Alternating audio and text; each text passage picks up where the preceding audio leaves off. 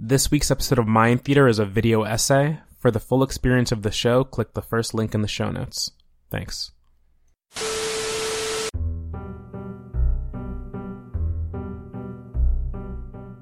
It's not often that cinema is truly capable of making me experience physical sensations.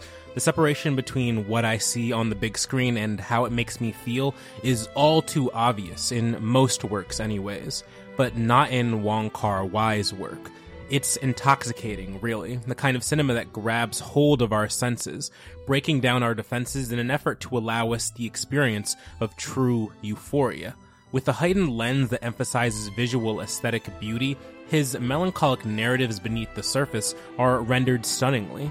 This dueling effect of beauty serving as a veneer for the pain his protagonists experience helps in exposing both the physical and mental anguish of his characters, a kind of anguish that through film's empathic properties can't help but become our own. I think this quote from him encapsulates this cinematic power perfectly. As Wong states, cinema can be the citric scent of a peeled orange, the touch of warm skin through a silk stocking, or simply a darkened space bathed in anticipation. With very few words, Wong captures the full breadth and extent of his own cinematic prowess and what he aims to achieve through complete and utter authority over our senses, a process as appreciators of aesthetic beauty and romantic agony, themes ever present in Wong's work, we're more than happy to indulge in. Using this quote as a guideline, we can break down his own cinematic abilities into three distinct tiers of sensory control. From his immediate outward style, steeped in nostalgic experiences and personal history, to the levels of warmth and intimacy that register within his character narratives, to his relationship with time and waiting, placing his audiences at the seat of maximum emotional charge. For this exercise, I can think of no better film to study than his magnum opus, In the Mood for Love, a desperate, dizzying tale that's as alluring as it is heartbreaking. Wong's flair for the striking is at the core of In the Mood for Love's visual design. It's a film world consumed by bold colors, hues of red and green that invade everything, from the homely apartment and workplace interiors to the restaurants and neon lights darting through dark, curving alleys and streets. Every frame is a sight to behold, a kind of visual spectacle made possible through Wong's collaborative efforts with co-cinematographers Christopher Doyle and Mark Lee Ping Bing. Their combined efforts helped reproduce the dreamlike atmosphere of 60s Hong Kong, clouded in cigarette smoke, bespoke rainy downpours, and dimly lit streetlights. It's the perfect fashion show for the intricate patterns of Maggie Cheung's cheongsam dresses, popularized by Chinese socialites and high society women of the period, as well as the slicked black hair and sharp suits of Tony Leung. It's a Hong Kong that's never looked better, but does it betray history and even Wong's own memories? Inspired after scouting locations in Bangkok in the late 90s, he came across architectural sites that recalled the 60s Hong Kong of his childhood, places that didn't really exist anymore back in Hong Kong itself. What we witness in the Mood for Love is a Hong Kong made new again, stylized in his signature idealized lighting and staging the way one might recall a memory. The intense chiaroscuro in many scenes is used to great effect, our lovers blanketed in shadow, else the city itself would make their flirtations with infidelity known to all. It's a kind of dark beauty that's overwhelming. Just like the scent of citrus, it's an overpowering experience. So overpowering, in fact, it's a scent we can recall without even actually smelling it. It's like Wong is channeling directly into my olfactory system. On the topic of food, it's no surprise this movie was originally all about food. Conceptualized as part one in a three-part series titled Story About Food, In the Mood for Love was originally only supposed to be 30 minutes long. Some sly scenes here or there in a restaurant or two, a vignette as part of a larger whole.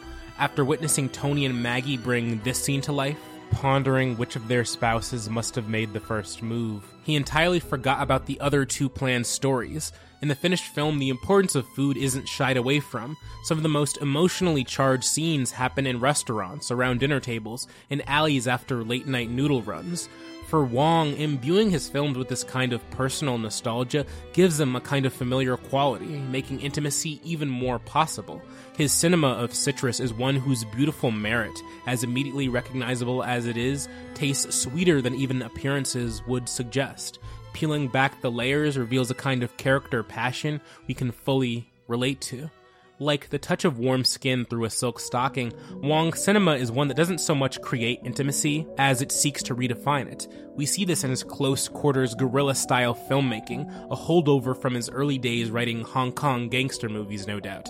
In a story about lovers as disparate as these ones, with no recourse or person to console in or confide in save themselves, his close-ups feel even more personal. Without a single frame featuring the two lead spouses, his close-ups of Maggie and Tony reinforce the fact that they're the only ones who matter. Their scenes are so filled to the brim with intimacy, there's barely enough room for the camera itself. Instead, Wong chooses to steal glances at our lovers through window panes, across dimly lit streetlights, and through glass. We experience their relationship the way a voyeur might, its beauty framed to perfection. Coming back to the quote, the touch of warm skin through silk reveals something crucial about this arrangement as a viewer. It speaks to a comfort and warmth, but one that isn't entirely direct.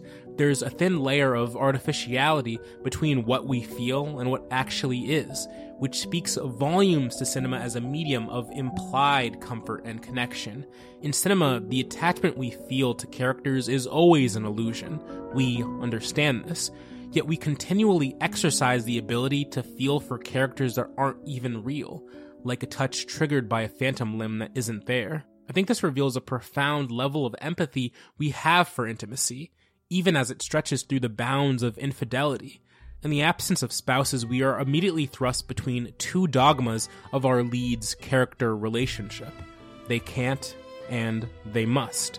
Never before have two warring beliefs been rendered so crystal clear in film. Wong's camera is one that allows him to find peace between these tenets of discourse. His use of slow motion and blur effects feels like a summation of losing one's senses. We experience the same intoxication that they do, losing control over one's body, succumbing to a love and later heartbreak that, despite our best efforts, reveals itself to be all but inevitable. This is further anchored by the instantly recognizable Yumeji's theme, a musical piece that the modern romantic drama feels practically born out of, used interstitially throughout the film like he's conjuring a love spell. While the touch of skin through silk may be a false feeling, Wong's cinema is one that doesn't make us stop and gawk at this falsity, but it's one that pushes us further and deeper through it, towards removing that veil, as we desperately search and seek for the same intimacy his characters experience, leading us to a darkened space bathed in anticipation. The interplay of the forces Wong conjures up in his narratives, his quiet, longing protagonists sitting still within both their love and their grief simultaneously. Wong's not just concerned about his lovers, but the space that exists between his lovers, the air around them. Separate from even the physical sensations described in a citrus scent that recalls memories, or the touch of warm skin through compounding facades, anticipation is a variable that encapsulates the feeling of desire better than either of them. Once we're seduced in by the immediate, outward, visual language of Wong's style, then we feel the warmth and comfort of intimately knowing his protagonist. He pushes us to the very edge. We wait for release, for finality, but Wong refuses us this. He forces us to sit within both their spontaneous love and encroaching sadness. It's here we're reminded that a space shrouded in darkness is one filled with possibilities. To await what will come rushing forth out of that darkness is to give yourself up to the artist, to the process of transformation, one that begins with a glance, a moment of reverie for that which is profoundly beautiful.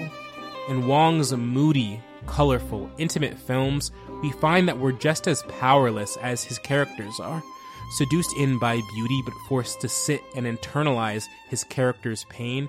What we're left to experience is a narrative that's both heartfelt and harrowing at the same time, a synthesis of what the best slow-burn cinema is capable of fully capturing and what its audiences truly and utterly yearn for. Nicole Kidman said it best.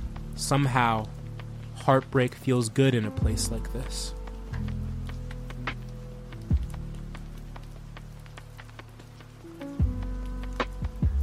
Mind Theater is a solo effort produced and written by me, Eo Akinbere.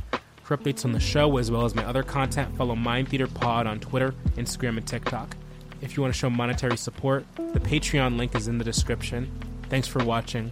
I'll catch you next time.